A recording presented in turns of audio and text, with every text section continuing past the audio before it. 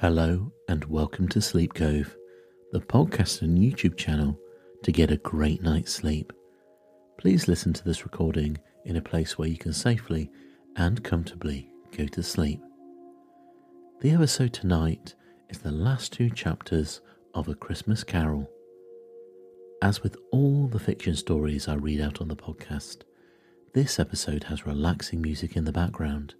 But if you would prefer to listen to the recording without any relaxing music, please head over to my YouTube channel where you can find a version of all the fiction stories with no music.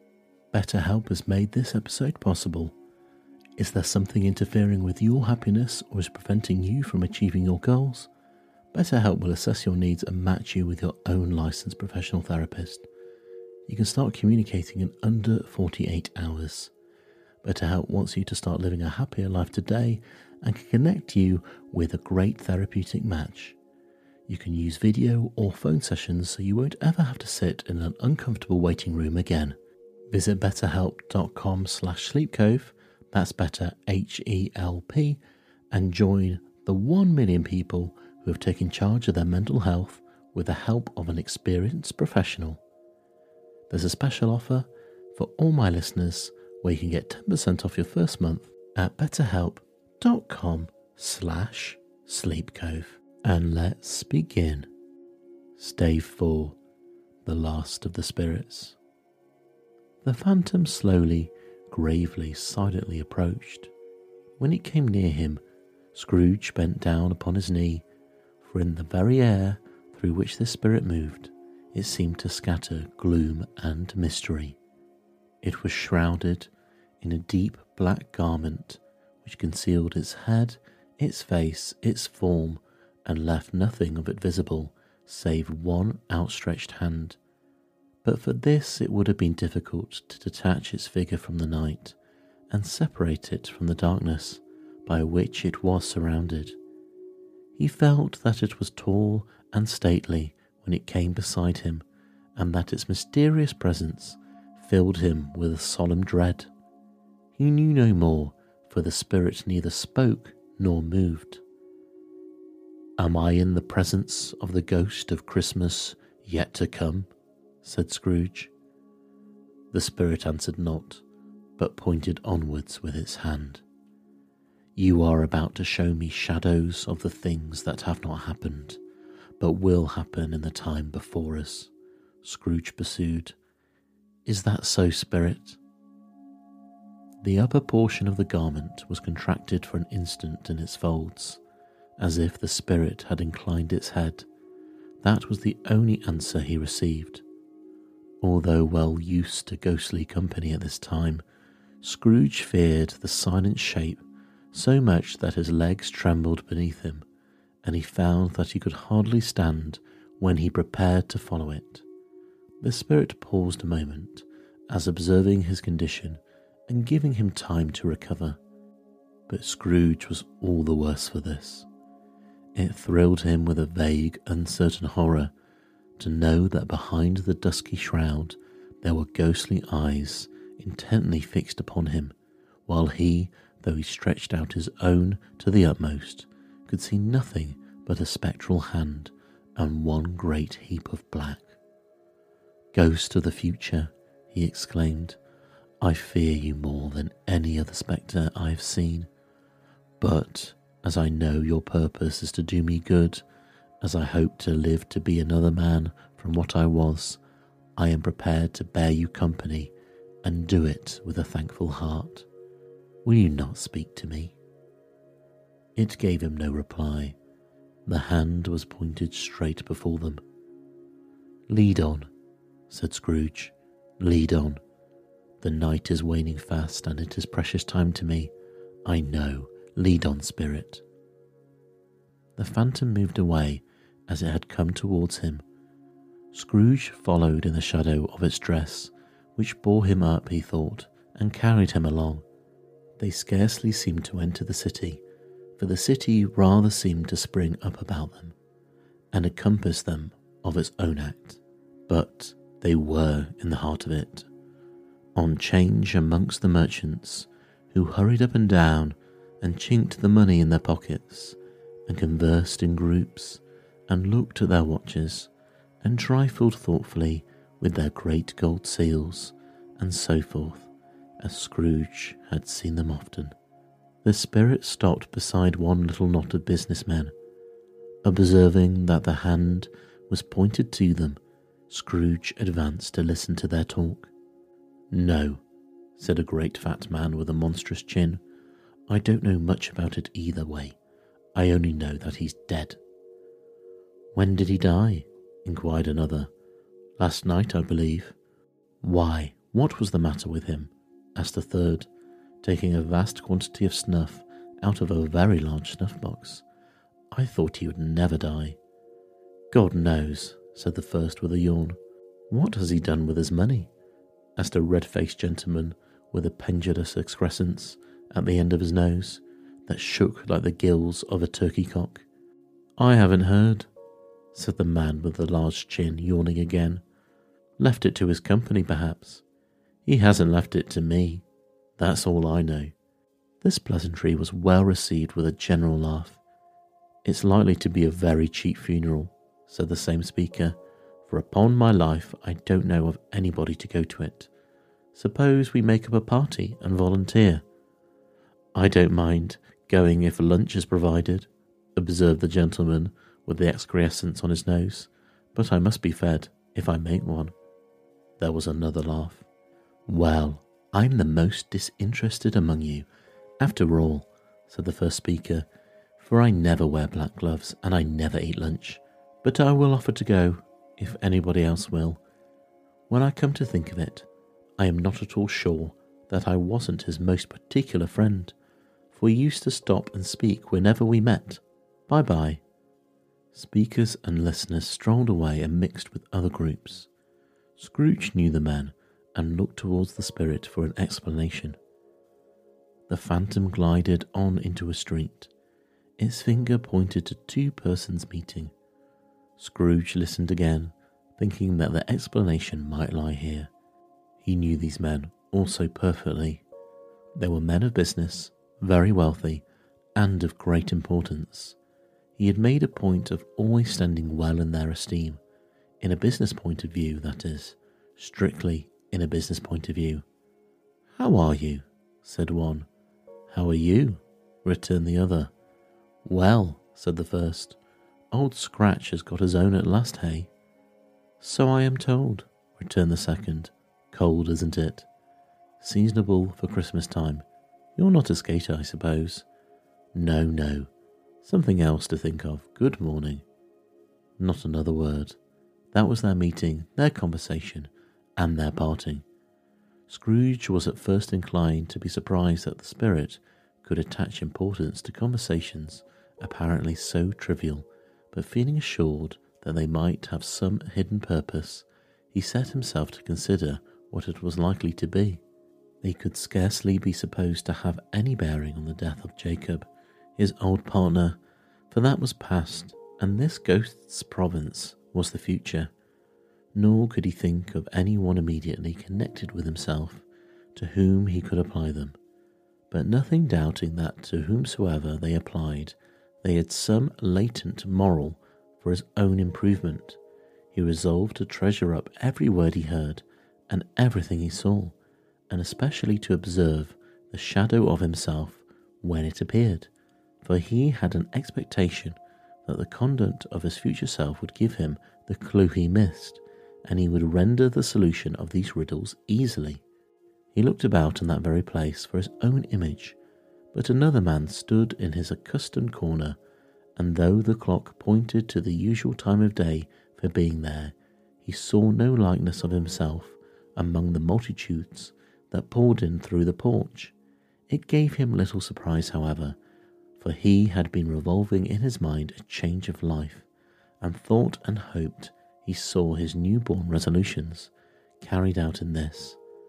Quite dark beside him stood the phantom, with its outstretched hand. When he roused himself from his thoughtful quest, he fancied from the turn of the hand and its situation in reference to himself that the unseen eyes were looking at him keenly to make him shudder and feel very cold.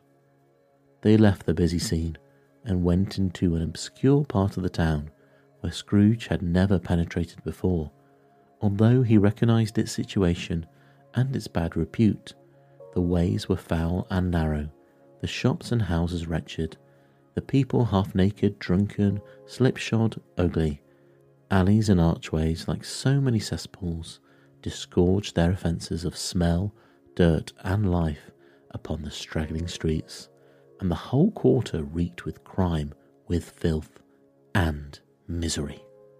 Far in this den of infamous resort, there was a low-browed, beetling shop below a penthouse roof where iron, old rags, bottles, bones and greasy offal were bought. Upon the floor within were piled up heaps of rusty keys, nails, chains, hinges, files, scales, weights, and refuse iron of all kinds. Secrets that few would like to scrutinize were bred and hidden in mountains of unseemly rags, masses of corrupted fat, and sepulchres of bones. Sitting in among the wares he dealt in, by a charcoal stove made of old bricks, was a grey-haired rascal, nearly 70 years of age, who had screened himself from the cold air without by a frowsy curtaining of miscellaneous tatters hung upon a line, and smoked his pipe in all the luxury of a calm retirement. Scrooge and the Phantom came into the presence of this man, just as a woman with a heavy bundle slunk into the shop. She had scarcely entered when another woman, similarly laden, came in too, and she was closely followed by a man in faded black, who was no less startled by the sight of them than they had been upon the recognition of each other. After a short period of blank astonishment, in which the old man with the pipe had joined them, they all three burst into a laugh. "Let the charwoman alone to be the first," cried she who had entered first. "Let the laundress alone to be the second, and let the undertaker's man alone to be the third. Look here, old Joe, here's a chance, if we haven't all three met here without meaning it." "You couldn't have met in a better place," said old Joe, removing his pipe from his mouth. "Come into the parlour. You were made free of it long ago, you know, and the other two ain't strangers. Stop till I shut the door of the shop, how it streaks. They ain't such a rusty bit of metal in the place as its own hinges, I believe, and I'm sure there's no such old bones here as mine. Ha ha, we're all suitable to our calling. We're well matched. Come into the parlour, come into the parlour." The parlour was the space behind the screen of rags. The old man raked the fire together with an old stair rod, and having trimmed his smoky lamp, for it was night, with the stem of his pipe, put it in his mouth again. While he did this, the woman who had already spoken threw her bundle on the floor and sat down in a flaunting manner on a stool, crossing her elbows on her knees and looking with a bold defiance at the other two. "What odds then? What odds, Mrs. Dibbler?" said the woman.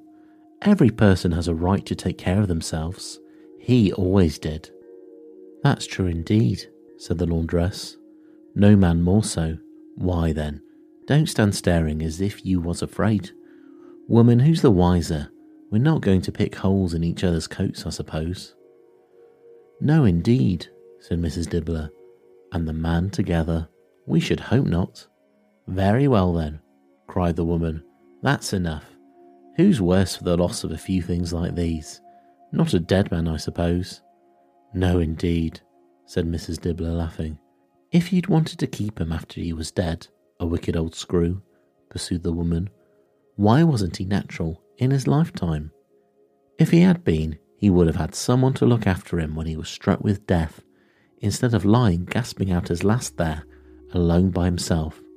"It's the truest word that was ever spoke," said Mrs. Dibbler. "It's a judgment on him."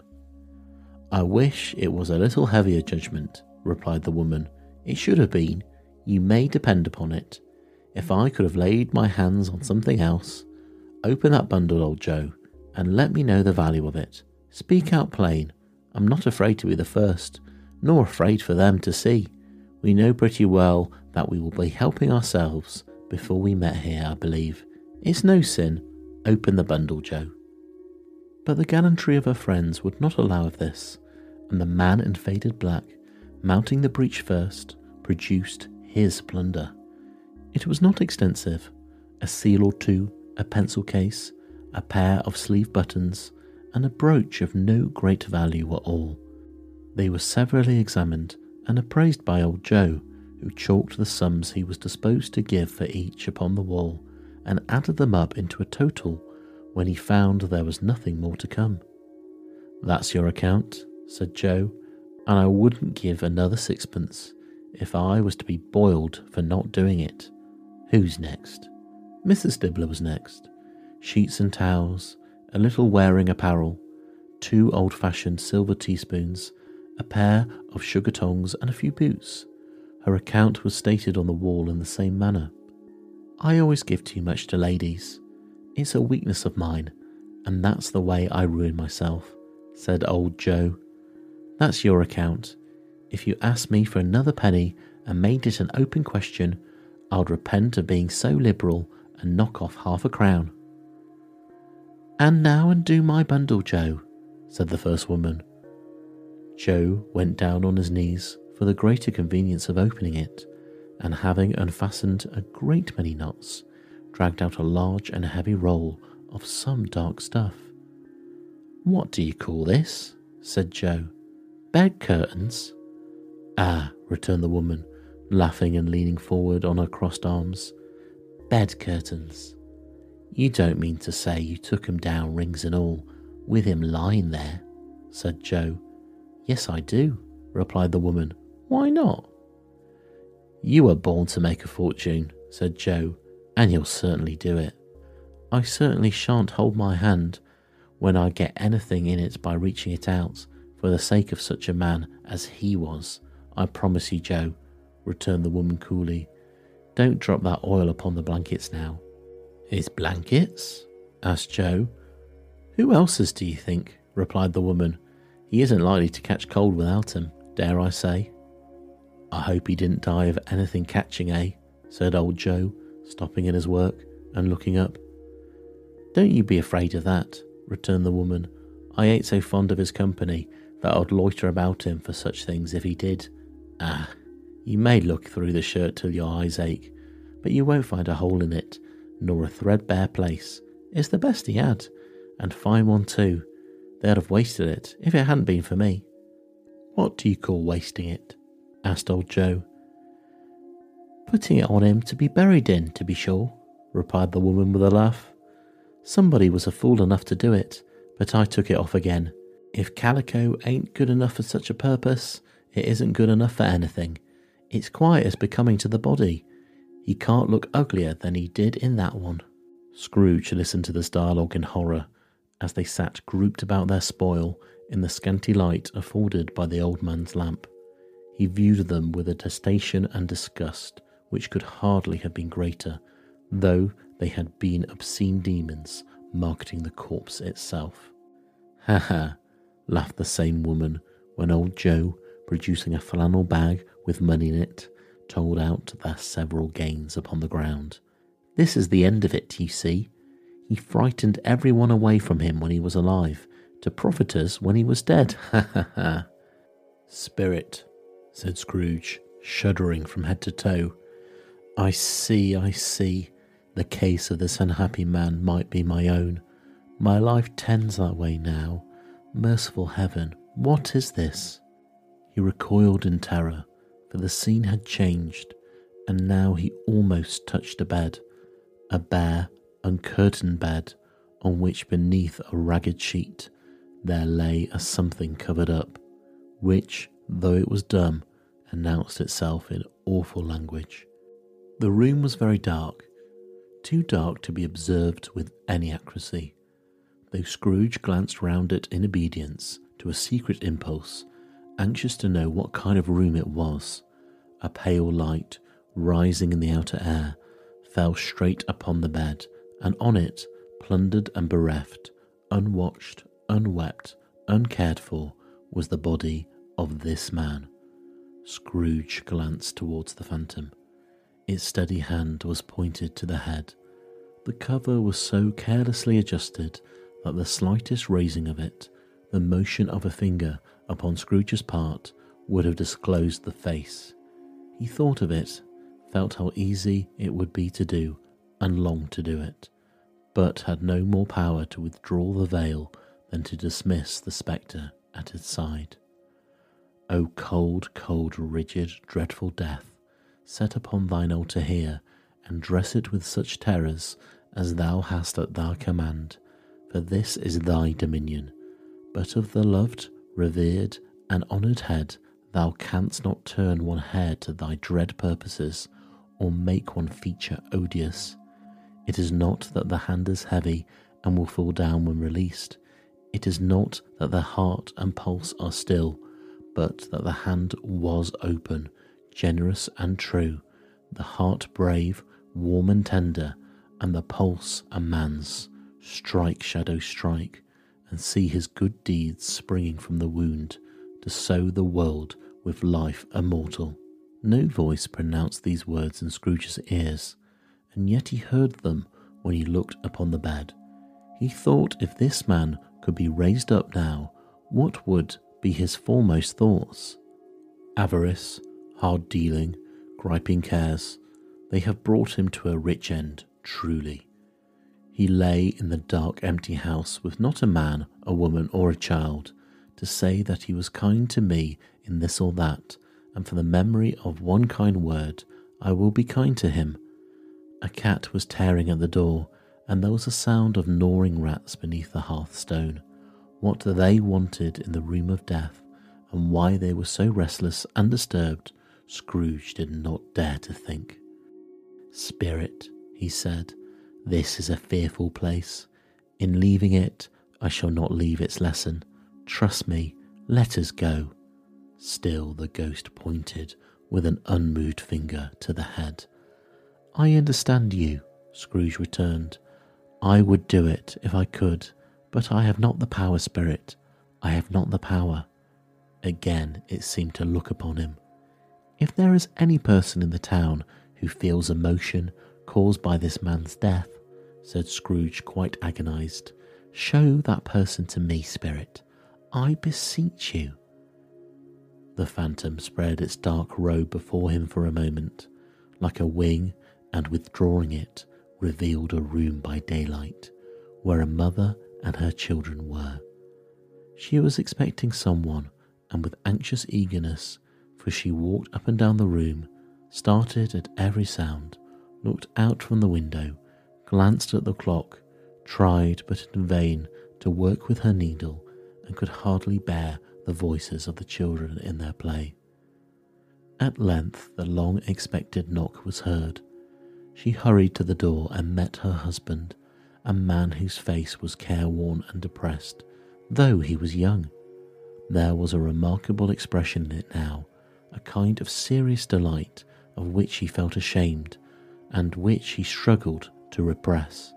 He sat down to the dinner that had been hoarding for him by the fire, and when she asked him faintly what news, which was not until after a long silence, he appeared embarrassed how to answer. "It is good," she said, "or bad, to help him?" "Bad," he answered. "We are quite ruined?" "No, there is hope yet, Caroline." "If he relents," she said, amazed, "there is. Nothing is past hope. If such a miracle has happened." "He is past relenting," said her husband. "He is dead." She was a mild and patient creature, if her face spoke truth, but she was thankful in her soul to hear it, and she said so with clasped hands. She prayed forgiveness the next moment, and was sorry, but the first was the emotion of her heart. "What the drunken half-woman who I told you of last night said to me when I tried to see him and obtain a week's delay, and what I thought was a mere excuse to avoid me, turns out to have been quite true. He was not only very ill, but dying then. To whom will our debt be transferred? I don't know, but before that time we shall be ready with the money, and even though we are not, it would be bad fortune indeed to find so merciless a creditor in his successor, we may sleep tonight with light hearts, Caroline. Yes, soften it as they would, their hearts were lighter. The children's faces, hushed and clustered round to hear what they so little understood, were brighter, and it was a happier house for this man's death. The only emotion that the ghost could show him, caused by the event, was one of pleasure. "Let me see some tenderness connected with a death," said Scrooge, "or that dark chamber spirit, which we just left now, will be for ever present to me." The ghost conducted him through several streets familiar to his feet, and as they went along, Scrooge looked here and there to find himself, but nowhere was he to be seen. They entered poor Bob Cratchit's house, the dwelling he had visited before, and found the mother and the children sitting round the fire. Quiet, very quiet. The noisy little Cratchits were all still as statues in one corner, and sat up looking at Peter, who had a book before him.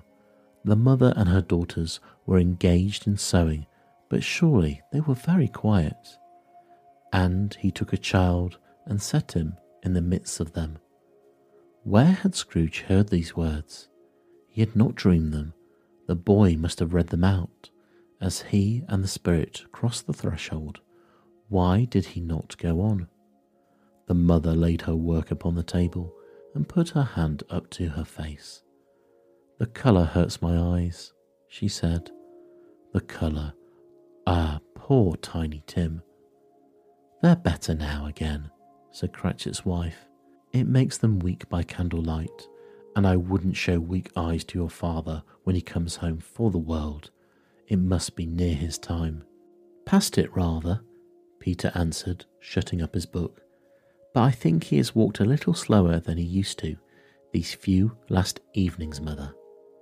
They were very quiet again. At last she said in a steady, cheerful voice that only faltered once, I have known him walk with Tiny Tim upon his shoulder, very fast indeed." "And so have I," cried Peter, "often." "And so have I," explained another. "So had all." "But he was very light to carry," she resumed, intent upon her work, "and his father loved him so that it was so no trouble. And there is your father at the door." She hurried out to meet him, and little Bob and his comforter. He had need of it, poor fellow, and they came in. His tea was ready for him on the hob, and they all tried who should help him to it most. Then the two young Cratchits got upon his knees and laid each child a little cheek against his face, as if they said, "Don't mind it, father, don't be grieved." Bob was very cheerful with them, and spoke pleasantly to all the family. He looked at the work upon the table and praised the industry and speed of Mrs. Cratchit and the girls. They would be done long before Sunday, he said. "Sunday? You went today then, Robert?" "Yes, my dear," returned Bob. "I wish you could have gone.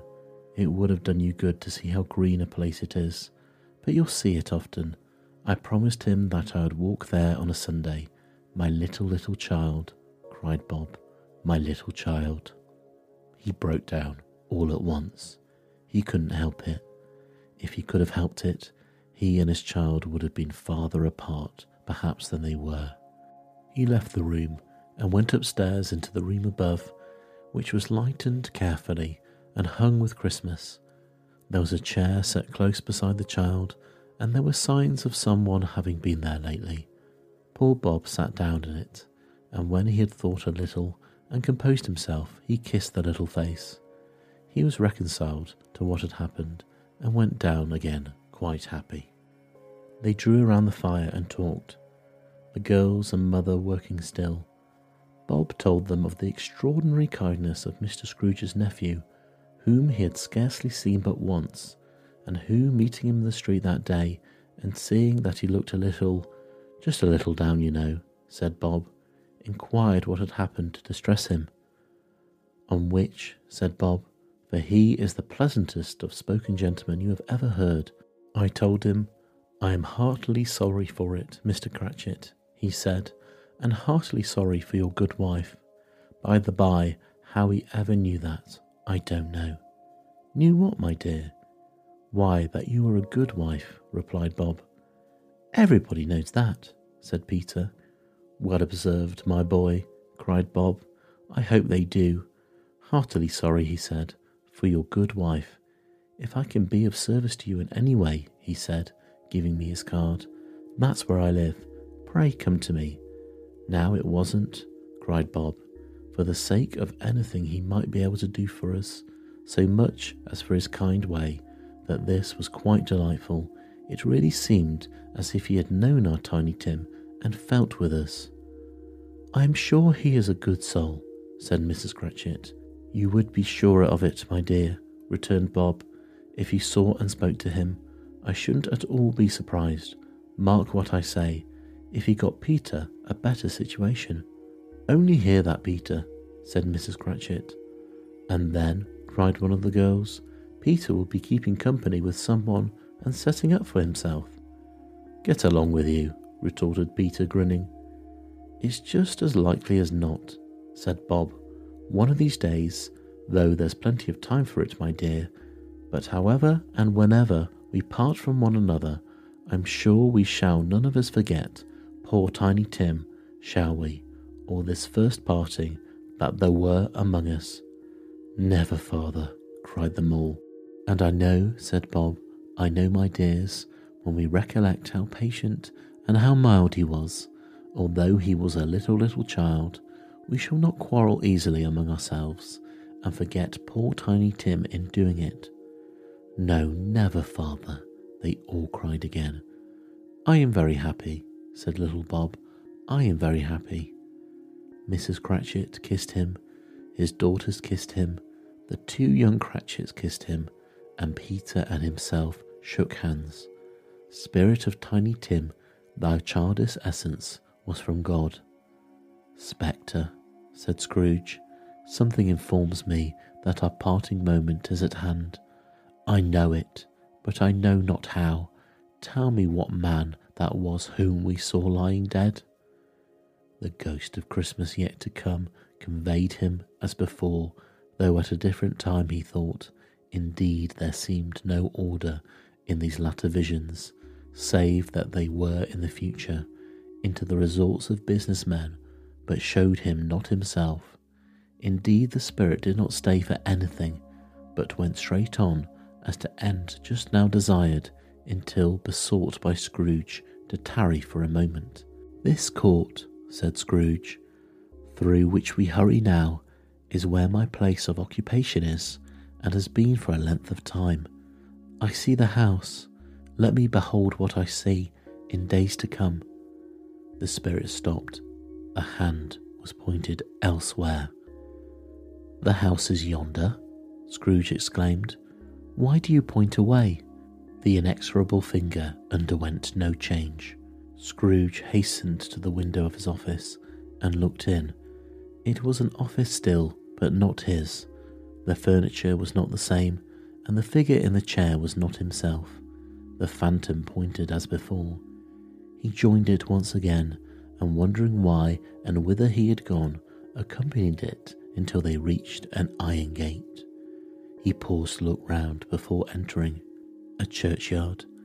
Here, then, the wretched man whose name he had now to learn lay underneath the ground.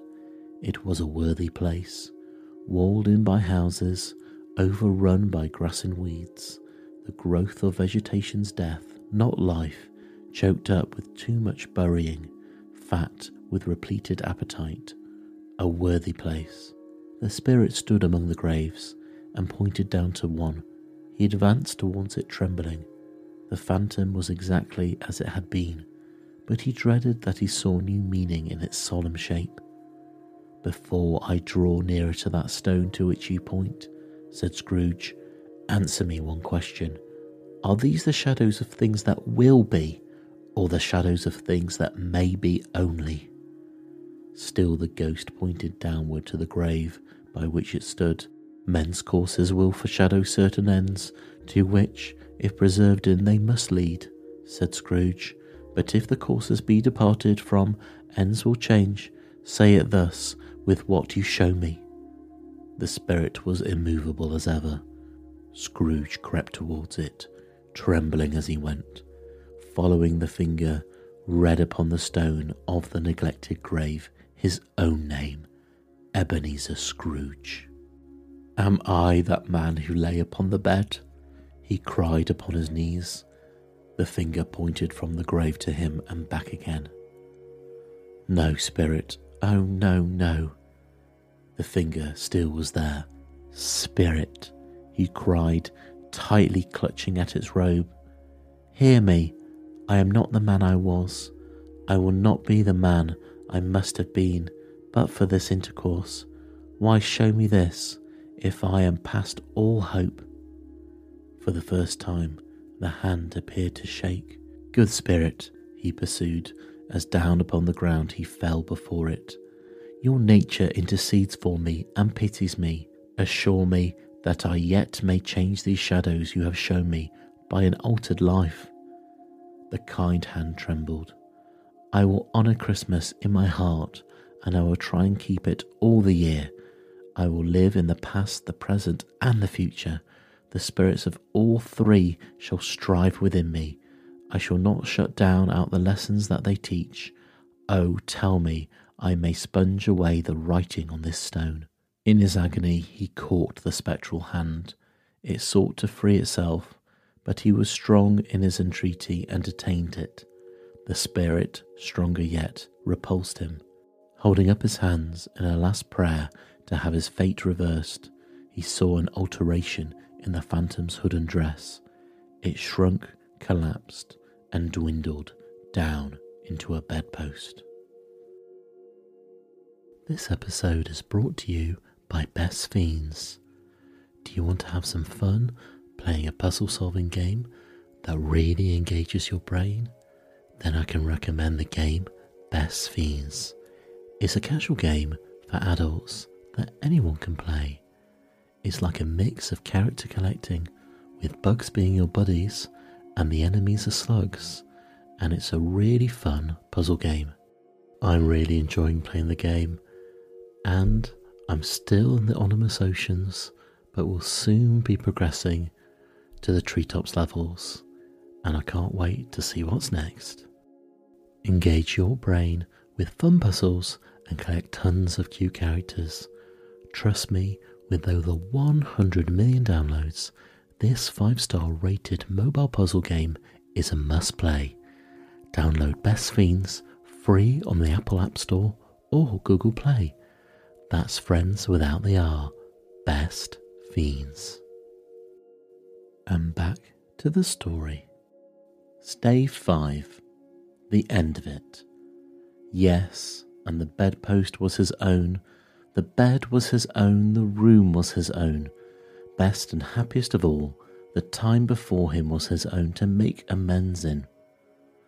I will live in the past, the present, and the future, Scrooge repeated as he scrambled out of bed. The spirits of all three shall strive within me. O Jacob Marley, heaven and the Christmas time be praised for this. I say it on my knees. O Jacob, on my knees.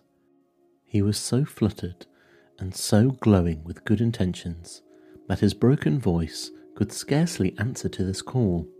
He began sobbing violently in the conflict with the spirit, and his face was wet with tears.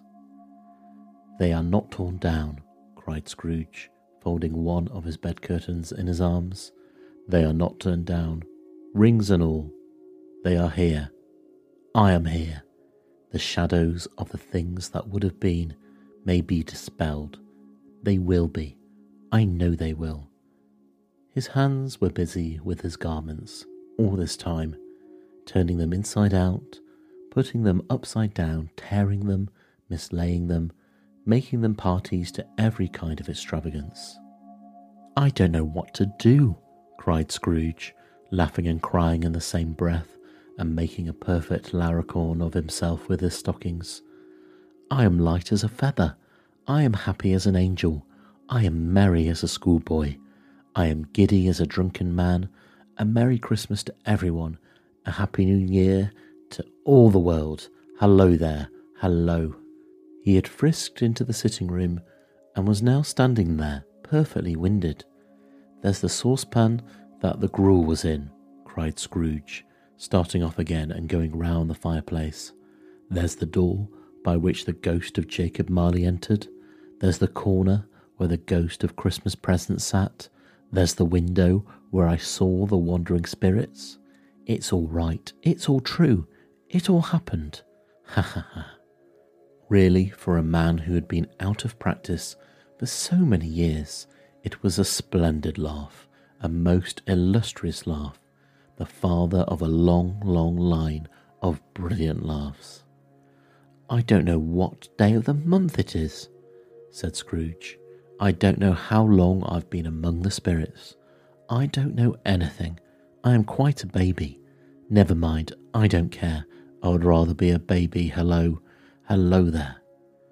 He was checked in his transports by the churches ringing out the lustiest peals he had ever heard. Clash, clang, hammer, ding-dong bell, bell, ding-dong hammer, clang, clash.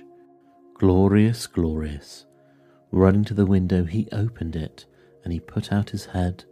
No fog, no mist, clear, bright, jovial, stirring, cold, cold, piping for the blood to dance to.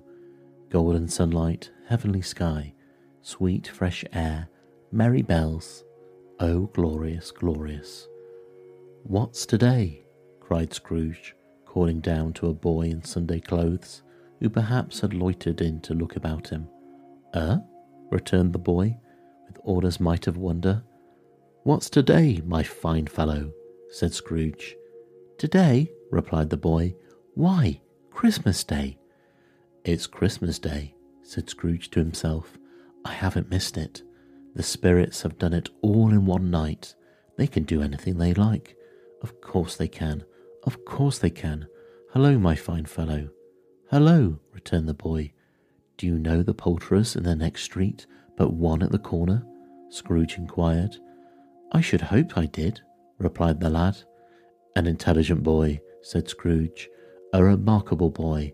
Do you know whether they sold the prize turkey that was hanging up there? Not the little prize turkey, the big one. What, the one as big as me? Returned the boy. What a delightful boy, said Scrooge. It's a pleasure to talk to him. Yes, my buck. It's hanging there now, replied the boy. It is, said Scrooge. Go buy it. What, exclaimed the boy. No, no, said Scrooge. I'm in earnest. Go and buy it and tell him to bring it here, that I may give them directions where to take it. Come back with the man, and I'll give you a shilling. Come back with him in less than 5 minutes, and I'll give you half a crown. The boy was off like a shot. He must have had a steady hand at a trigger who could have got off a shot half so fast. I'll send it to Bob Cratchit's, whispered Scrooge, rubbing his hands and splitting with a laugh. He shan't know who sends it. It's twice the size of Tiny Tim. Joe Miller never made such a joke as sending it to Bob's will be. The hand in which he wrote the address was not a steady one, but write it he did somehow, and went downstairs to open the street door, ready for the coming of the poulterer's man. He stood there waiting his arrival. The knocker caught his eye. I shall love it as long as I live, cried Scrooge, patting it with his hand. I scarcely ever looked at it before, but an honest expression it has on its face. It's a wonderful knocker.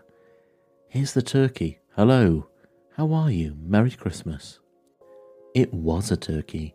He never could have stood upon his legs, that bird. He would have snapped him off short in a minute, like sticks of sealing wax.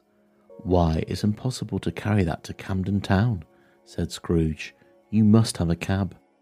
The chuckle with which he said this, and the chuckle with which he paid for the turkey, and the chuckle with which he paid for the cab, and the chuckle with which he recompensed the boy, were only to be exceeded by the chuckle with which he sat down breathless in his chair again, and chuckled till he cried. Shaving was not an easy task, for his hand continued to shake very much, and shaving requires attention, even when you don't dance while you're at it. But he had cut the end of his nose off. He would have put a piece of sticking plaster over it and been quite satisfied. He dressed himself all in his best and at last got out into the streets, the smile by this time pouring forth as he had seen them with the ghost of Christmas present, and walking with his hands behind him, Scrooge regarded everyone with a delighted smile. He looked so irresistibly pleasant. In a word, that 3 or 4 good-humoured fellows said, "Good morning, sir, and Merry Christmas to you," and Scrooge said afterwards that all the blithe sounds he had ever heard, those were the blithest sounds in his ears. He had not gone far when, coming on towards him, he beheld the portly gentleman who had walked into his counting-house the day before, and said, "Scrooge and Marley's, I believe?" It sent a pang across his heart to think how this old gentleman would look upon him when they met, but he knew what path lay straight ahead before him, and he took it. "My dear sir," said Scrooge, quickening his pace and taking the old gentleman by both his hands, "how do you do? I hope you succeeded yesterday. It was very kind of you, and Merry Christmas to you, sir." "Mr. Scrooge?" "Yes," said Scrooge, "that's my name, and I fear it may not be pleasant to you. Allow me to ask your pardon, and will you have the goodness—" Here Scrooge whispered in his ear. "Lord bless me," cried the gentleman, as if his breath were taken away. "Mr. Scrooge, are you serious?" "If you please," said Scrooge, "not a farthing less. A great many back payments are included in it, I assure you. Will you do me that favour?" "Yes, dear sir," said the other, shaking with him. "I don't know how to say to much." "Don't say anything, please," retorted Scrooge. "Come and see me. Will you come and see me?"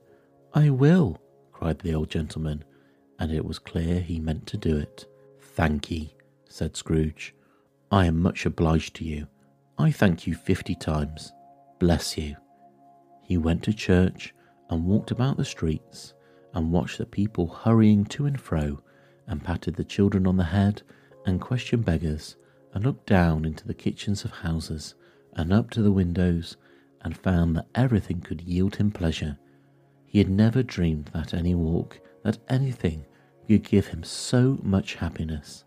In the afternoon he turned his steps towards his nephew's house. He passed the door a dozen times before he had the courage to go up and knock, but he made a dash and did it. "Is your master at home, my dear?" said Scrooge to the girl. "Nice girl, very nice girl." "Yes, sir." "Where is he, my love?" said Scrooge. "He is in the dining room, sir, along with a mistress. I'll show you upstairs, if you please." "Thank ye, he knows me," said Scrooge, with his hand already on the dining room lock. "I'll go in here, my dear." He turned it gently and sidled his face in round the door. They were looking at the table, which was spread out in great array, for these young housekeepers are always nervous on such points, and like to see that everything is right. "Fred," said Scrooge. Dear heart alive, how his niece by marriage started. Scrooge had forgotten for the moment about her sitting in the corner with the footstool, or he wouldn't have done it on any account. "Why, bless my soul," cried Fred, "who's that?" "It's I, your Uncle Scrooge. I've come to dinner. Will you let me in, Fred?" Let him in. It is a mercy he didn't shake his arm off. He was at home in 5 minutes. Nothing could be heartier. His niece looked just the same. So did Topper when he came. So did the plump sister when she came. So did everyone when they came. Wonderful party, wonderful games, wonderful unanimity, wonderful happiness. But he was early at the office next morning. Oh, he was early there. If he could only be there first and catch Bob Cratchit coming late. That was the thing he had set his heart upon. And yes, he did it. Yes, he did. The clock struck 9. No Bob. 1/4 past. No Bob. He was full 18 minutes and a half behind his time. Scrooge sat with his door wide open that he might see him come into the tank. His hat was off before he opened the door, his comforter too. He stood on his stool in a jiffy, driving away with his pen, as if he was trying to overtake 9 o'clock. "Hello," growled Scrooge, in his accustomed voice, as near as he could feign it. "What do you mean by coming here at this time of day?" "I am very sorry, sir," said Bob. "I am behind my time." "You are," repeated Scrooge. "Yes, I think you are. Step this way, sir, if you please." "It's only once a year, sir," pleaded Bob, appearing from the tank. "It shall not be repeated. I was making rather merry yesterday, sir." "Now, I will tell you what, my friend," said Scrooge. "I am not going to stand this sort of thing any longer, and therefore," he continued, leaping from his stool and giving Bob such a dig in the waistcoat that he staggered back into the tank again, "and therefore I am about to raise your salary." Bob trembled and got a little nearer to the ruler. He had a momentary idea of knocking Scrooge down with it, holding him and calling to the people in the court for help and a strait waistcoat. "A Merry Christmas, Bob," said Scrooge, with an earnestness that could not be mistaken, as he clapped him on the back. "A merrier Christmas, Bob, my good fellow, that I have given you for many a year. I'll raise your salary and endeavour to assist your struggling family, and we will discuss your affairs this very afternoon over a Christmas bowl of smoking bishop, Bob. Bob, make up the fires and buy another coal scuttle before you dot another I, Bob Cratchit." Scrooge was better than his word. He did it all, and infinitely more, and to Tiny Tim, who did not die, he was a second father. He became as good a friend, as good a master, and as good a man as the good old city knew, or any other good old city, town, or borough in the good old world. Some people laughed to see the alteration in him, but he let them laugh, and little heeded them, for he was wise enough to know that nothing ever happened on this globe for good at which some people did not have their fill of laughter in the outset, and knowing that such as these would be blind anyway, he thought it quite as well that they should wrinkle up their eyes and grins as have the malady in less attractive forms. His own heart laughed, and that was quite enough for him. He had no further intercourse with spirits, but lived upon the total abstinence principle ever afterwards, and it was always said of him that he knew how to keep Christmas well if any man alive possessed the knowledge. May that be truly said of us, and all of us. And so, as Tiny Tim observed, God bless us, everyone.